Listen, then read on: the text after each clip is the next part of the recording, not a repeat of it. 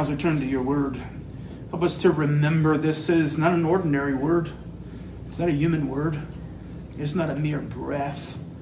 It's the word of the living God breathed out and inspired. And so may we look to your word now for help and guidance and strength and grace. Send forth your Spirit now to be our teacher, we pray in Jesus' name. Amen. I'm going to ask you to turn with me to the Word of God. 1 Thessalonians. 1 Thessalonians chapter 4. And our text this morning is verses 9 through 12. And I'm going to ask you to stand with me, whether you're here, whether you're at home watching this on the live stream, remembering that as we stand before this word, it's God's word. So stand with me out of respect for the holy, infallible, inspired, and inerrant word of the living God. Now, as to the love of the brethren, you have no need for anyone to write to you, for you yourselves are taught by God to love one another. For indeed, you do practice it toward all the brethren who are in all Macedonia. But we urge you, brethren, to excel still more, and to make it your ambition to lead a quiet life, and attend to your business, and to work with your hands, just as we commanded you, so that you will behave properly toward outsiders, and not be in any need. There would be a school of commentators, thinkers, expositors, analysts who look at our text here this morning who would say that this particular portion before us was written for a particular kind of person. And that person is identified subsequently in the next chapter, in chapter 5, verse 14, as the unruly. And the unruly one is one who would act without discipline, irresponsibly, and live a life characterized as evading obligation. So it's a very specific person that some say this text is addressed to, and they would go over to 2 Thessalonians chapter 3, beginning at verse 6. If you want to read it later on today, you can, where the apostle very clearly addresses this unruly kind of person. They are those who live disordered lives, and the apostle warns the church to stay away from them. He calls them brothers. He says, stay away from such brothers. In other words, what he's saying by calling them brothers in air quotes is that they profess faith, but their life betrays them. Their life betrays a heartfelt relationship to Jesus Christ, a real genuine faith and trust in Him. Their life betrays it because of its moral disorder and total lack of discipline and submission to Christ as King. So they would say, well, come to this text, and though Paul doesn't use that word, he's sort of foreshadowing a problem in the church where he is going. There's some merit to that particular interpretation, but I can't hold this position. And the reason why I can't is because it seems to me that the Apostle Paul here is addressing the whole church, right? He says, I'm saying, brethren, abound more. Well, that doesn't sound just like a particular class of people. And there's something else that the Apostle Paul does. He speaks to the individual believers within the church, and he situates them within a community. Right? There are two groups of people here. There are believers in Christ who are the church, and Paul admonishes them to love the brethren, so that's those who are within. But he also says that this community in which we are all a part is broader than the church because it takes in the unbeliever around us as well. So Paul refers to them as the outsider in verse 12. And with respect to both groups, the Apostle Paul says that the individual believer who lives within the scope of this community, which includes the church, those who are within, and the unbeliever, those who are without, it says that the individual believer has special ethical, moral obligations and duties towards each. And what's more is he connects those ethical obligations and duties to a transformative end. So I've decided to call this message this morning Communal Christian Living. And I don't want it to be mistaken by some false understandings of communal, but the reality is this is clearly communal because he is speaking about the life of the individual believer being placed within a community which consists of two kinds of people, the church and those who are outside. And the apostle makes it very clear that community doesn't swallow up individuality. What he's saying is each individual who is a part of the community has a calling which is to exalt Christ as king within it in order to promote his kingdom. So this is about communal Christian living, and we want to unfold that main theme or idea of the text of living under Christ in such a way that it blesses all the members of our community. And we're going to take two parts here, two distinct components, the elements of communal living and the purpose of communal living. The elements of communal living and the purpose. And so let's dig apart into our text and pull it apart for a moment, okay? As we think now about the elements. And one of the things I want you to do is look down in your text this morning, because what you get is the main verb stuffed away in the middle of our text in verse 10. We urge you. That's your main verb. We urge you. And that verb is now modified or qualified by four statements which follow it. And look down your Bible. You should have immediately after we urge you, brethren, the word to. Hope you have that. Because that's the first qualification, to excel more. And you read on to verse 11, it says, and to make. That's your second qualification, to make it your ambition to lead a quiet life. Now, in the New American Standard, you don't have and to attend to your business and to work with your hands, just as we commanded you, but that's exactly what's in the text. The grammar of the text tells us that this main verb, we urge, has four qualifications. And so that consists then, those qualifications consist of the elements of communal Christian living.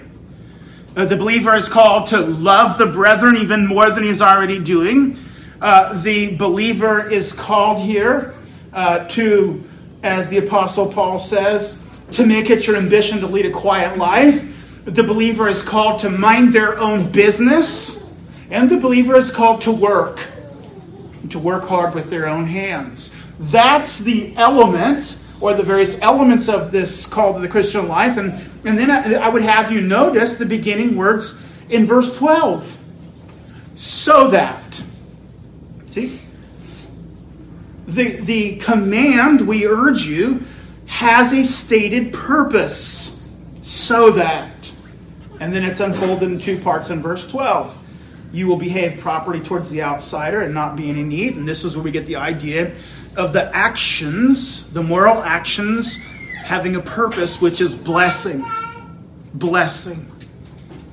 So that's your text at an overview. We just sort of mapped it out because that's what we need to work through. And the last thing that I do think is important for us to think about here just for a moment, to tuck away in our mind and thinking, is to see that the apostle addresses this to brethren. Which means the apostle is addressing the church as the blood-bought. He's addressing the church as those who believe. He's addressing the church as those who've already been saved, who've had an experience of grace. And so we always want to say that when we deal with texts that feel like they're very ethically heavy and moral duty oriented, because one of the things that we want to make clear is that when we come across these as believers, they are not a sort of makeshift checklist for us to follow in order that we might get into God's good graces. And the reason we insist upon that is because we're already in God's good graces, not by ourselves, but because of Jesus Christ. There's nothing I can do to add to my standing before the Lord.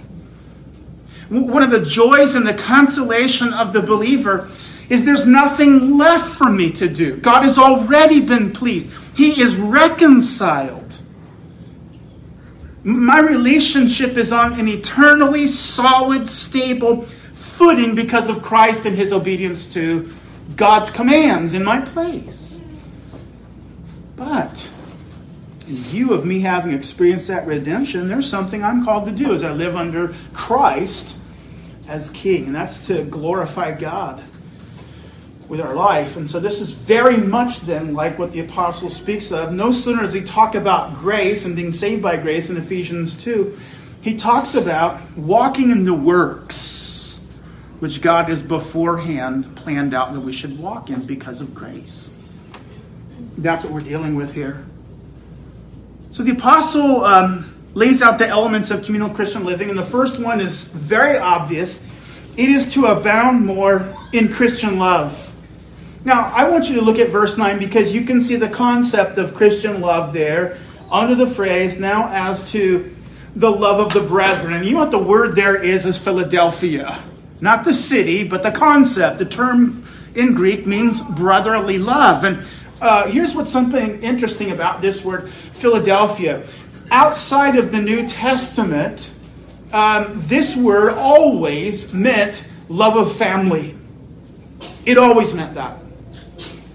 That means the love of your mom and dad, or your sister, or your siblings, or your aunt and uncle, or your cousins, and all of this.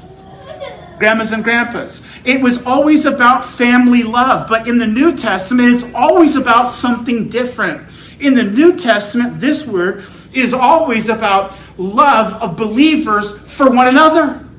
In fact, the idea of family love almost evaporates from the meaning of the word as it's used in the New Testament.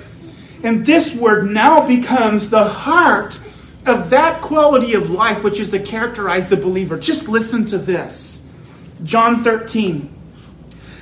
Jesus says, a new commandment I give to you, that you love one another, even as I have loved you, that you also love one another. Romans 12:10, be devoted to one another in brotherly love. Hebrews 13:1, the preacher says, let love of the brethren continue.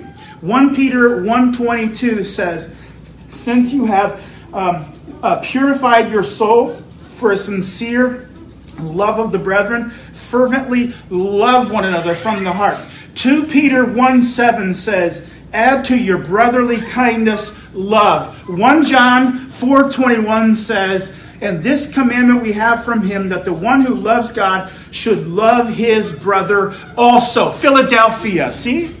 This is all over the New Testament. In fact, it cuts across everything. It cuts across the Gospels, Acts, the letters, Paul, John, Peter, preacher, the whole bunch. This is so all-pervasive and so defining. I want us to know that this morning. The command that the Apostle Paul lays before the church is one that is a persistent duty of the believer. But here's the thing that he adds to it, which is very interesting to us. As you look now down to the end of verse 10, he says, we urge you, brethren, to excel more. So this is to be plugged back into the idea of love of the brethren. And the apostle says, you are to excel still more. Now, the thing that's so interesting about this is that the apostle Paul makes it very clear that they're already doing that. Would you please look at the first word of verse 10 for me? What is the word? It's for. It is for. And what that tells us is the Apostle Paul is signaling he is about to give an explanation for something he's just said. And what has he just said? He's just said in verse 9 that this church overflows with love. Notice this. Now as to the love of the brethren, you have no need that I write to you or anyone else. See that? He says you have no need for me to write to you about it. And why? Because verse 10 tells you, for, notice here now the language of the text, for indeed you do practice it toward all the brethren who are in all of Macedonia. Why don't they need to be told? Because they're doing it. Practicing is a present tense verb. They are now doing it. And, you could leave it at that, couldn't you? But if you really want to blow it out of the park, you do what Paul says next. You're not just doing it, but now we add qualification to it. You're doing it toward all of the brethren who are in your church? No. To all who are in Macedonia, your whole country. That is a pervasive practice, isn't it? If we were to say this morning that all of you here this morning were practicing brotherly love to all of the believers in California, that would be to see a lot, wouldn't it? Now here is the really astonishing thing. Thessalonica was a port city, which meant that people hopped on ships and came there for commerce and probably leisure and travel and so forth. But people from all over were constantly filtering through the city. And the Thessalonians looked at those people and they discerned something as the crowds came through. They discerned who the people of God were. And when they looked upon them, they saw a reflection in the mirror. They saw those who had tasted of the blood of Christ just as they, and they understood something. They now had a new family member. And they welcomed them as such, and they loved them. You see, they took it very seriously to be a member of the church. They understood what a wonderful privilege it was to be under Christ. And whenever they saw somebody else who had the same name Christian, the same profession of faith, and the same hearty trust in the Savior, what did they do? They embraced them and they loved them. But Paul says, do more. And when you hear that, you almost fall off your chair. What? How could I do more this morning? If I'm loving all the brethren in Macedonia, what constitutes more? Do I have to love everybody in Greece and in Asia and in Antioch and Jerusalem as well? Well, Paul leaves it open, but the reality is what the Apostle Paul says. You've had a great start. But it's no time to rest. It's no time to stop. He says they are to excel more. Now listen to Calvin's quote here because it's a beauty. Okay? He says the nature of Christian love is such that it's always practiced and never mastered. Hear that? It's the nature of Christian love that it is practiced, but it is never mastered. And then he goes on to say, whatever appears in us a high state of excellence, we must desire to do better. This is where the law starts meddling with all this. Every time we think we've attained something, the law comes right next to us and sits down right beside us and says, you haven't done enough. And this is why legalism is such a dead end. This is why the believer could never have any assurance of hope, could never have a clear conscience before the Lord if they had to rely upon their obedience to the law to get into good graces with God, because it's never enough. But you see, Paul's not talking about their salvation. We already got that covered. They're brethren. They're under the blood. The righteousness of Christ is imputed to their account. The issue here is, what has God called you to do? And the thing that the Apostle Paul isolates is this: because you have received the riches of the overflow of divine grace, here's God's call, and it's unyielding. You are to love the brethren even more. That's you this morning. That's your calling as a part of this community here.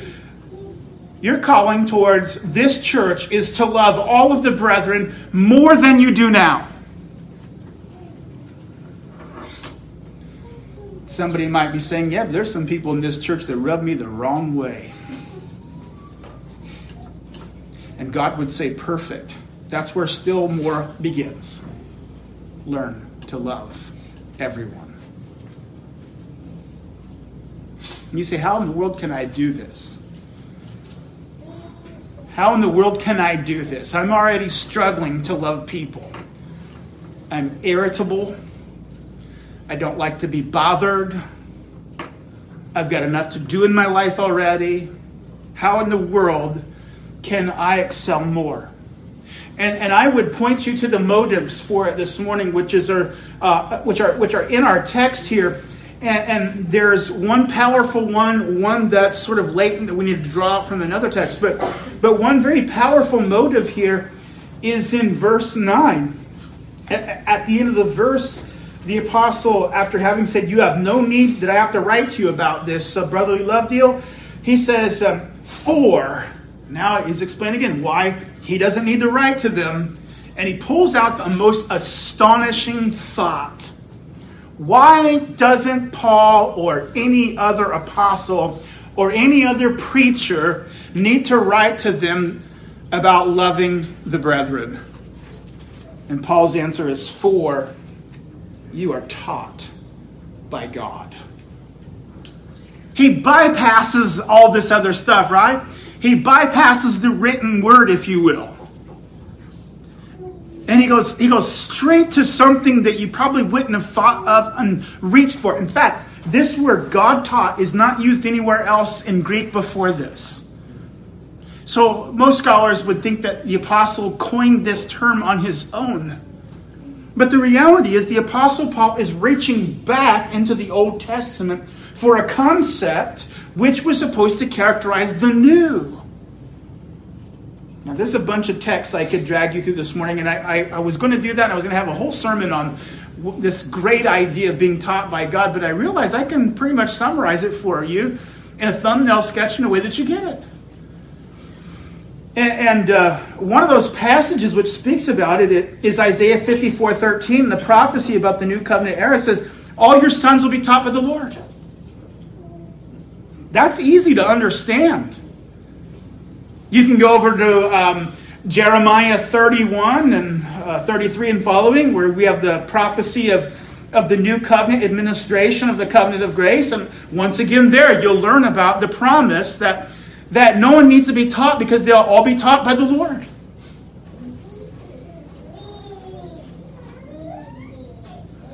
What does it mean to be taught by the Lord?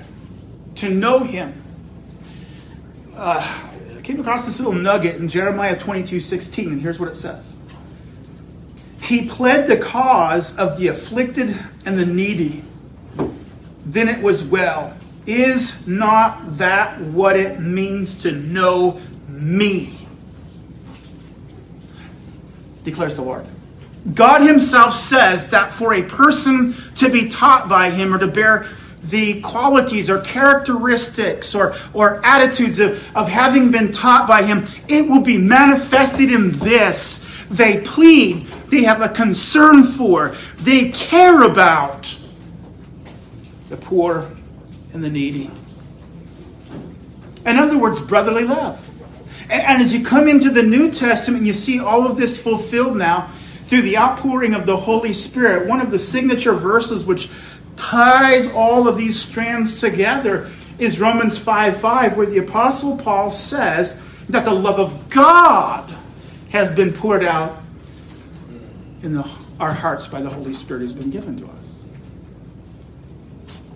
So I didn't need to preach this to you already, people of God, because you are learning about something that you already knew.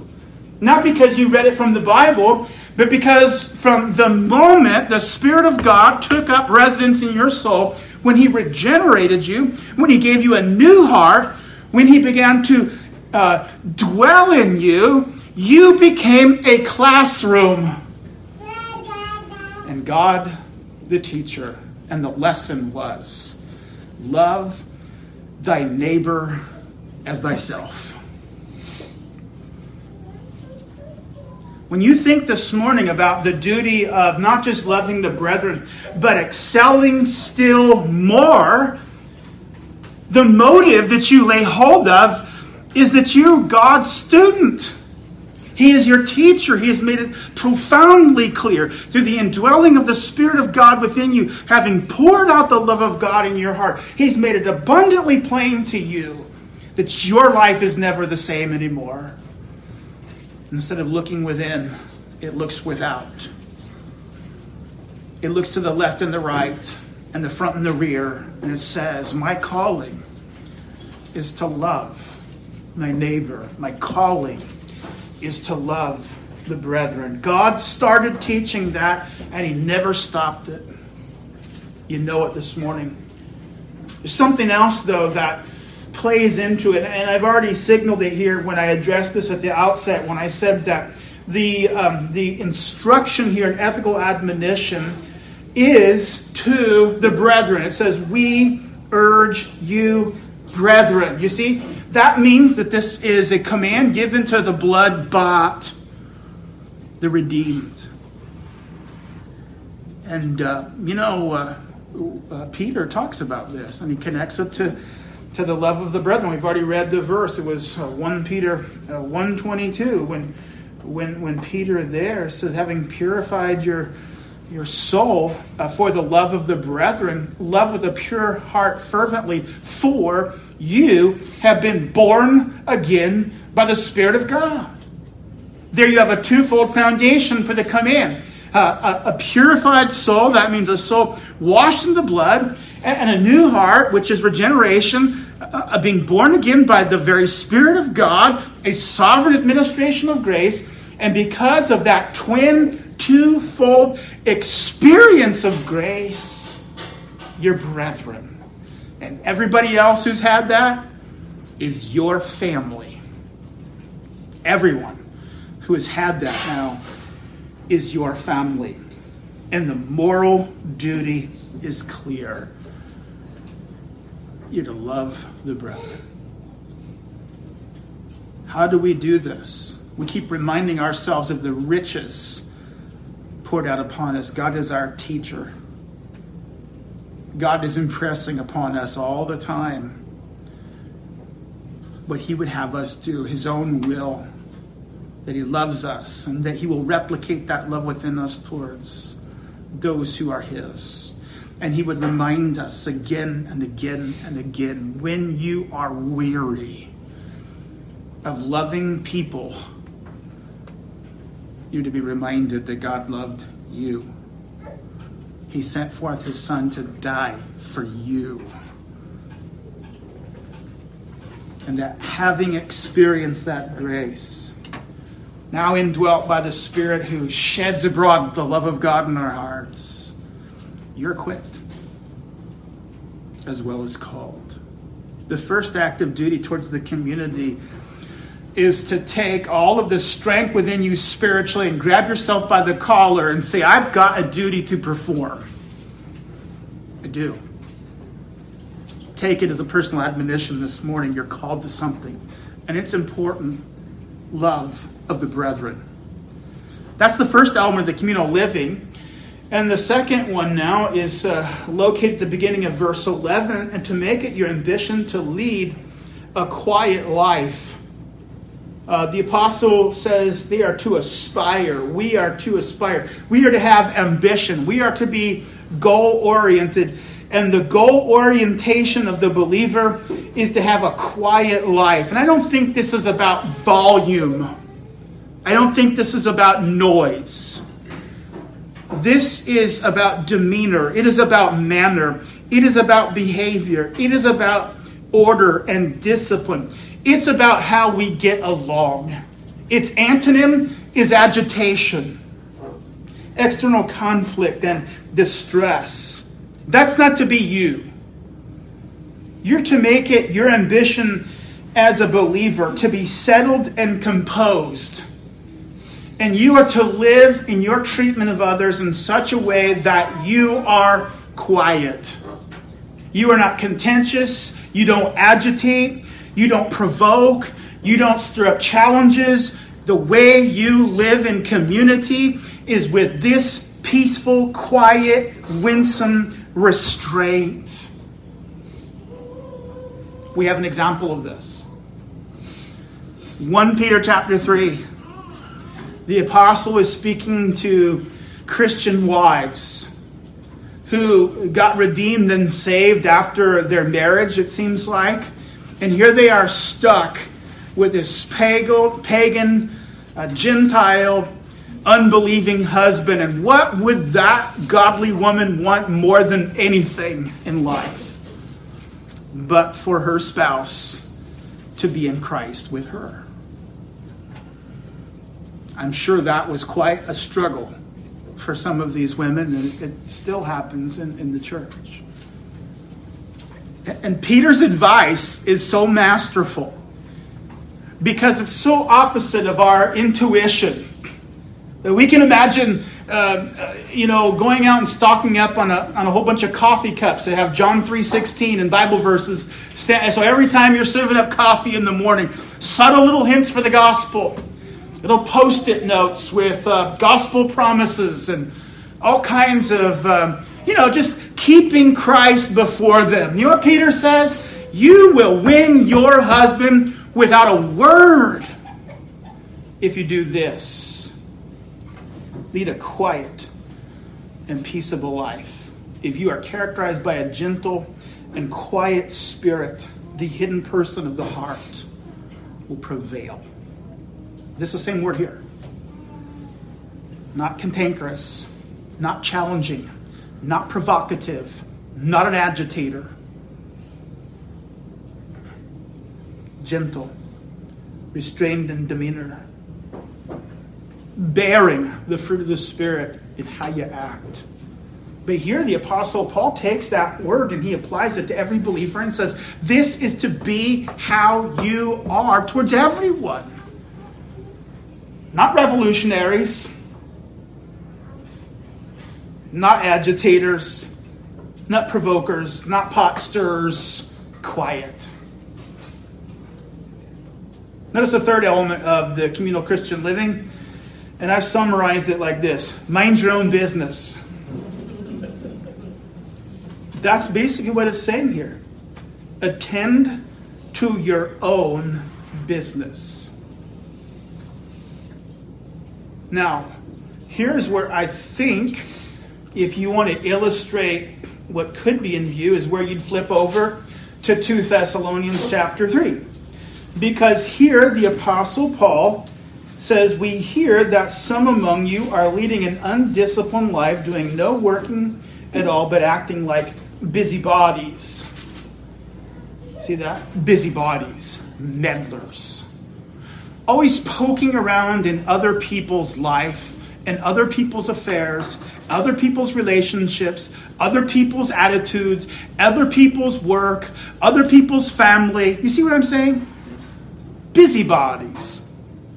Those who think it's their gift to the world to be meddlesome, to get involved in everybody's business except for their own.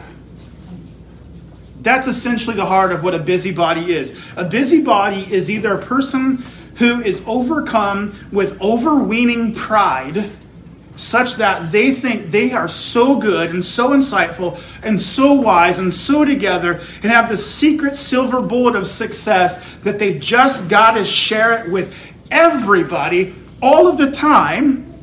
Or the meddlesome busybody is a person who doesn't care for themselves. Their life is a disaster. It's a ruin. It's incomplete. It's disfigured. It's marred. And they are not willing to spend the self-discipline and time and effort on themselves, so they're really quick to go around correcting everybody else. The apostle said, if you're a believer, that's not you. You are not to be a meddler or a busybody. And you know where he got that from? Jesus. Remember the Sermon on the Mount? That Jesus tells it's the very humorous statement. Remove the log from your own eye before you remove the splinter from your neighbor's.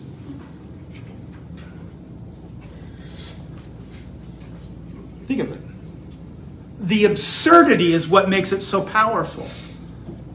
To have such a glaring, obvious, dominant feature about you, and then you turn around and find somebody who's got a speck of the problem you have and go out of your way to make sure that they know that you know they've got that speck there, and I've got to help you. No, the Apostle Paul says that the way the Christian lives in the church and in the community in a way that blesses other people is that you mind your own business. You're not a fixer. God didn't call you that. In fact, this ought to be a world of relief to all believers. God did not put on your shoulders the duty to fix everybody by meddling in their life. What God put on your shoulders this morning as a believer is to mind your business. Oh, sure, if somebody needs your encouragement, come alongside them. If somebody asks you privately for some wisdom, break it off to them gently and carefully. But other than that, the duty of the believer is not to run around buttonholing people, meddling in their life, and sharing their wisdom with them. No, it's not your calling. Your calling is to mind your business. And the apostle is the one that says it. Finally, what does he say about communal living? Here he says, work with your hands. Work with your hands. He says, work with your hands just as we have commanded you. Now, I think it's interesting that he doubles down here, right? He says, work with your hand. By the way, I already told you to work with your hands. Why such an emphasis? And I think there's some good reasons. One is because the Greeks disdained labor. The elite Greeks thought that work was for slaves and dolts. You were a loser if you were a worker. They had contempt for the manual laborer. To the Greek, the best life was the contemplative life. You didn't do, you thought. And the people who got their hands dirty doing, well, they were the lower class, the hoi polloi. They were the crazy ones. So there's that attitude out there. I can't see that would completely account for this. But it's so radically unbiblical because if you think about it, really, the first command set in the Bible is in Genesis 1:28. It says, multiply and subdue the earth, which means work. When God, I've said this before, when God made man, he gave him two things, a sword and a shovel. Conquest and cultivation. Those are the metaphors behind the actual Hebrew terms that are used there. A sword and a shovel. And he made man's identity as the image of God, bound up with work, because God works. His work to create the world. And so, this is the believer's identity. And so, it's not surprising to us when in the New Testament, the proclamation of grace is made, a component part of the restoration of the image of God in man emerges as man taking on his kingly duty of working.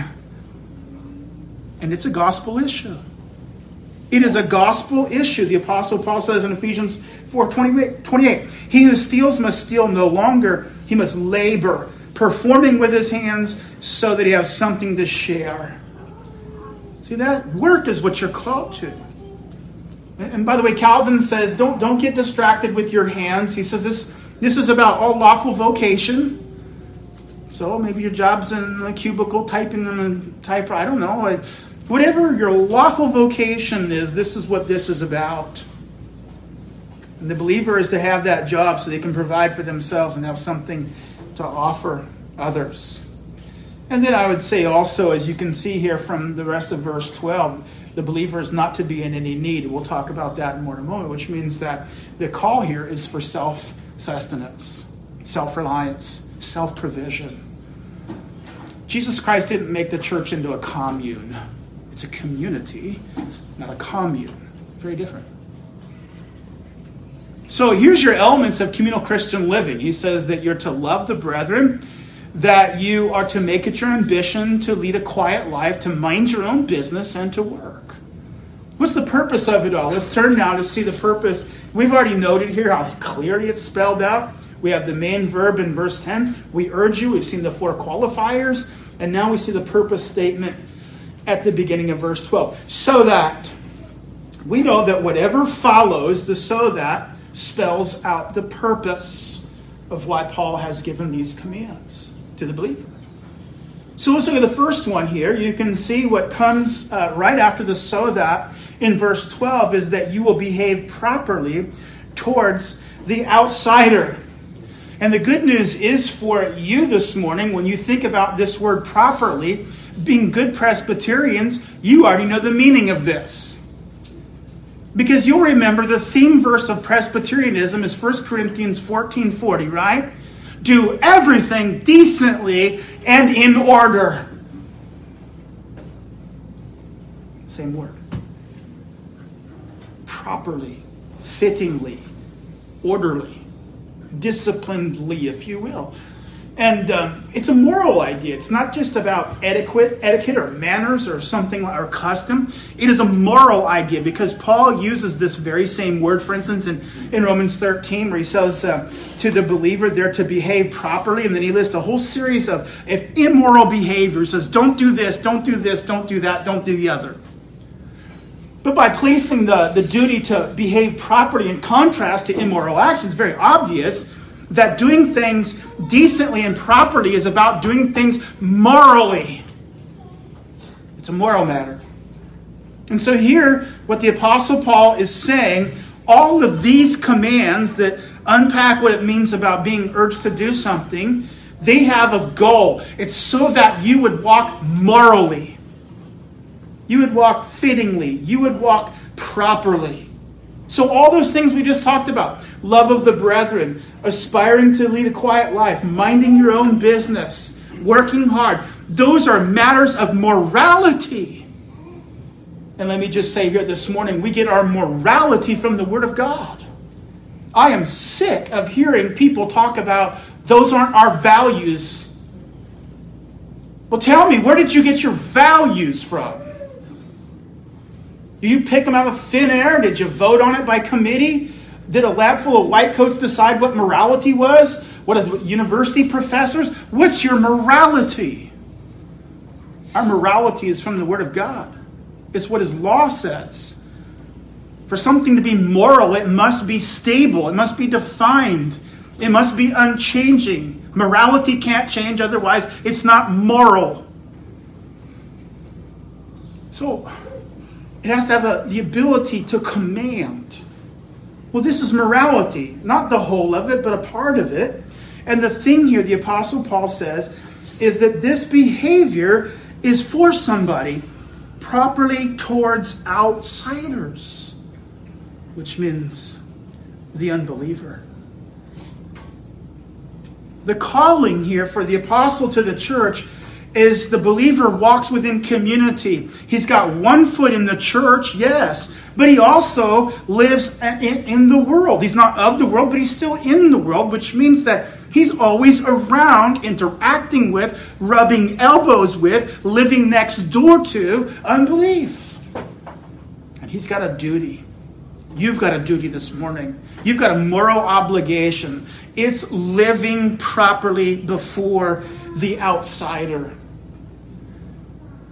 Calvin says this: they were to have a good testimony for the gospel's sake among the unbelievers in their community. Calvin says all of these moral obligations, this proper and decent walk, is a morality which is to be lived out not just toward the church, yes there, but also towards the unbeliever. And it's lived this way before the unbeliever. It is to have a gospel aim and impact. I read it again. They were to have a good testimony for the gospel's sake among the unbelievers. Our calling this morning, people of God, is to have a gospel aim and a kingdom aim to our life. That's what Paul says.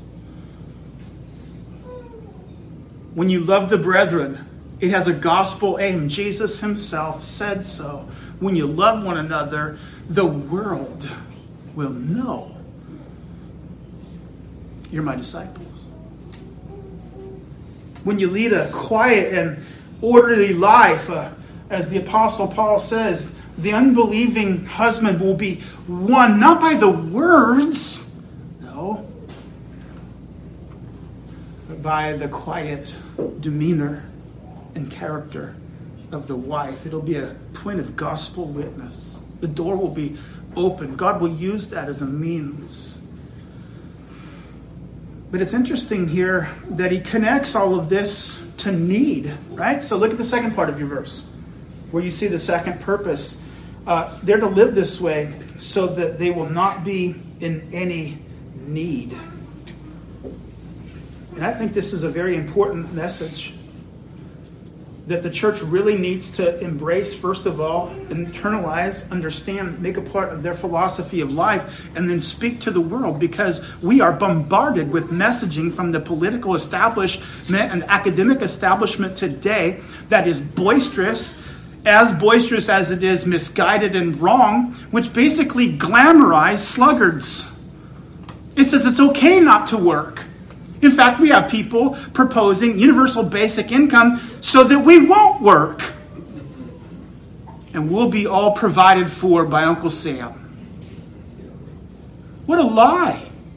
But everybody's talking this way, so we make it a virtue to be idle and lazy and sluggardly. Here the Apostle Paul says it's a matter of morality that you work so that you provide for your need. And by the way, it is a gospel issue. Paul wraps it around the gospel in 1 Timothy 5:8. He says, if anyone doesn't provide for his own, especially for his household, he's denied the faith. Why isn't the church teaching this? To refuse to work to provide, to be lazy, to be idle, to be a sluggard is a gospel issue. It is to deny Christ. That's what Paul says. It's to deny the faith. It's to be worse, the apostle says, than an unbeliever. Christianity teaches industry, thrift, diligence, labor, hard work, because it demands of the individual, as long as they are able, that they provide for themselves within the framework of their family. And so this is exactly why we don't have time to be loud and disruptive and brash and cantankerous and meddlesome, because we have a calling. And if we fail in that, the watching world will look at us and learn something about the gospel that it should never learn.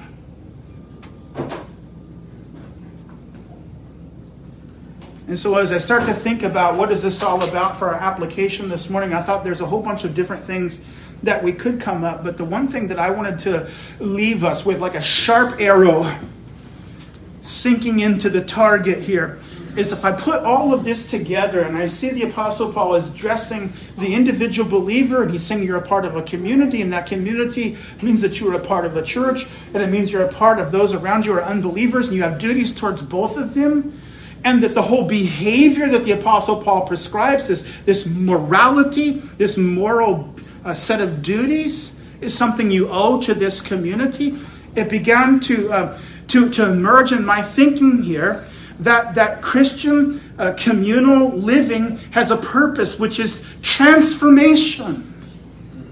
And it's a word that's got muddied up and bloodied up and kicked around, and some people today in the Reformed world think that it's not a very good word, but I think it's a very good word, because it tells you something about what is the aim of all that we're doing here. And the aim of what we're doing ought to be transformation. It ought to be making the world come under Christ. We hear all this gobbledygook, utopian talk, make the world a better. That's not what we're interested in. What we are interested in is bringing the world under Christ. Because when people are under Christ, it's a blessing to them. And so it's transformative. We walk the way we do in order that it has a gospel aim, a kingdom impact. It transforms. It transforms from one heart to the other, one person to the next. The apostle is saying to the Thessalonians, it's great that you have a church in town, but that's not an end to itself. That church and that town, the Apostle Paul says, is to have an impact for the kingdom of God and for the advancement of the gospel. Your behavior has a bearing upon your neighbor who doesn't know Christ, and the design of it all is to bring them under his dominion. And the entry point is how you act. The gospel is to have a rich and overflowing impact upon the world. The church is being called to have a rich and overflowing impact upon the world. And when we see this, we need to make it very clear that Christianity has an impact, a transformative impact upon culture and the world around us, not by revolution. And I think it's so important that we state this really out loud today. Because Christianity is not revolutionary. It's not. We are not disruptors. We are not protesters. We don't advance the kingdom by force. Revolution is about filling the streets with loud, boisterous people who shout so loud that no one can talk or hear or think. It's about rounding up a Twitter mob to cancel. It's about massing such numbers that it topples things over and destroys. That's not Christianity. It is not a revolution. We don't do that. I defy you to look in the New Testament and see Jesus, Paul, Peter, or any of the apostles leading sit-ins, burning flags in front of City Hall, vandalizing public parks, shouting, mobbing, screaming. And yet, Christianity changed antiquity. One of the things that historians debate about and can't seem to find the answer to is how in the world did a band of 120 people change everything? And believe me, they changed a lot. Paganism fell within 3 centuries of Christ. That's astonishing, given that it was the dominant religion throughout the history of the world. Politics changed, marriage changed, family changed, the meaning of life changed. Love for the unborn changed. Legislation changed. I mean, there are so many things. You can't even categorize all the different ways in which Christianity changed the world. And it did it without a riot or a protest or a sit-in or a revolution. It did it person to person. And as the gospel preached, as Christ was proclaimed, and as people lived out their faith in the world, there was transformation. No shots were fired. No bullhorns were required. It was Christians leading a quiet life, minding their business, working and loving the brethren, proclaiming the gospel of Jesus Christ. No swords, no mobs, no noise. And how did that work? Where did they get it? And the answer is Jesus Christ. Jesus Christ did not prescribe revolution. He prescribed transformation. It's the verse you learned on your mama's knee. Matthew 5:16, let your light shine before men in such a way they see your good works and glorify your Father in heaven. He prescribed it. That's what it was. The believer is commanded to let their light shine. Matthew Poole says that is moral behavior. Christ prescribed behavior. They're let it shine. It's a command. And the mechanism of shining that light is good works. That is obedience prescribed by the law of God. And the place in the sphere of it is before men. It's towards the outside. It's before the watching world. It's for the unbeliever to see. And the aim of it all, Jesus says, so that when they see you behave like a Christian, when they see how you live for Christ, they will turn and glorify the Father in heaven, because they will perceive that it comes from a divine origin. You see, Jesus calls us to wear his name well. It's spelled out for us. How do you wear his name well? You let your light shine in good works. You have some of them listed here. Loving the brethren. When you love the brethren, you're advancing the gospel. I want you to know that this morning. When you love the brethren, you are advancing the gospel. Quiet life, advancing the gospel. Minding your business, advancing the gospel. Working with your hands, advancing the gospel. As we do this person to person, as we live out this faith before the world, we pray. We ask God to use these as entry points. God does the work. And so this morning, people of God, we need to see what the Apostle Paul sets before us is nothing else but what Jesus prescribed. And the reality is this is what's needed. The reality is this is precisely what is needed right now. We need now more than ever for the church to be the church. We need now more than ever for disciples to be disciples under Christ. The world does not have the tools or ability or wisdom or strength to heal its problems.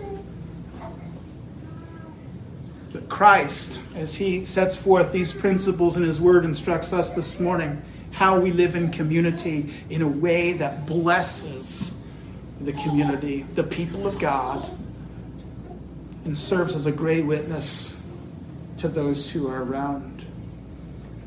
This sin-broken world needs this. And so this morning, remind us that the Apostle Paul has given this call not to the unruly. He gave it to all of us, and I know that because he said, we urge you, brethren. Let's heed the call and take up the task and pray and work for this great spiritual transformation under Christ. Father, we thank you for your word and how it outlines for us the Christian life. It's not for us to think about or to create or come up with on our own. It's ours to learn as we sit at the foot of your word. Constrain us this morning, first of all, of the love of Christ for us, that your love has been poured out in our heart. Your Spirit dwells there. We have been redeemed. The good news is ours. But the good news is to shape us so that we light up the world for Christ. So place that desire in our heart to be those who would be like lamps, as Jesus said, set up in a room which casts its light all around. That's what we're called to. Lord, thank you for the very concrete instruction this morning. Help us to embrace it. That we would be quiet. That we would not be meddlesome. That we would be industrious and hardworking. And that we would be giving our utmost to excelling still more at loving the brethren. And as we do that, Lord, would you use that in order to help us bless a broken community around us.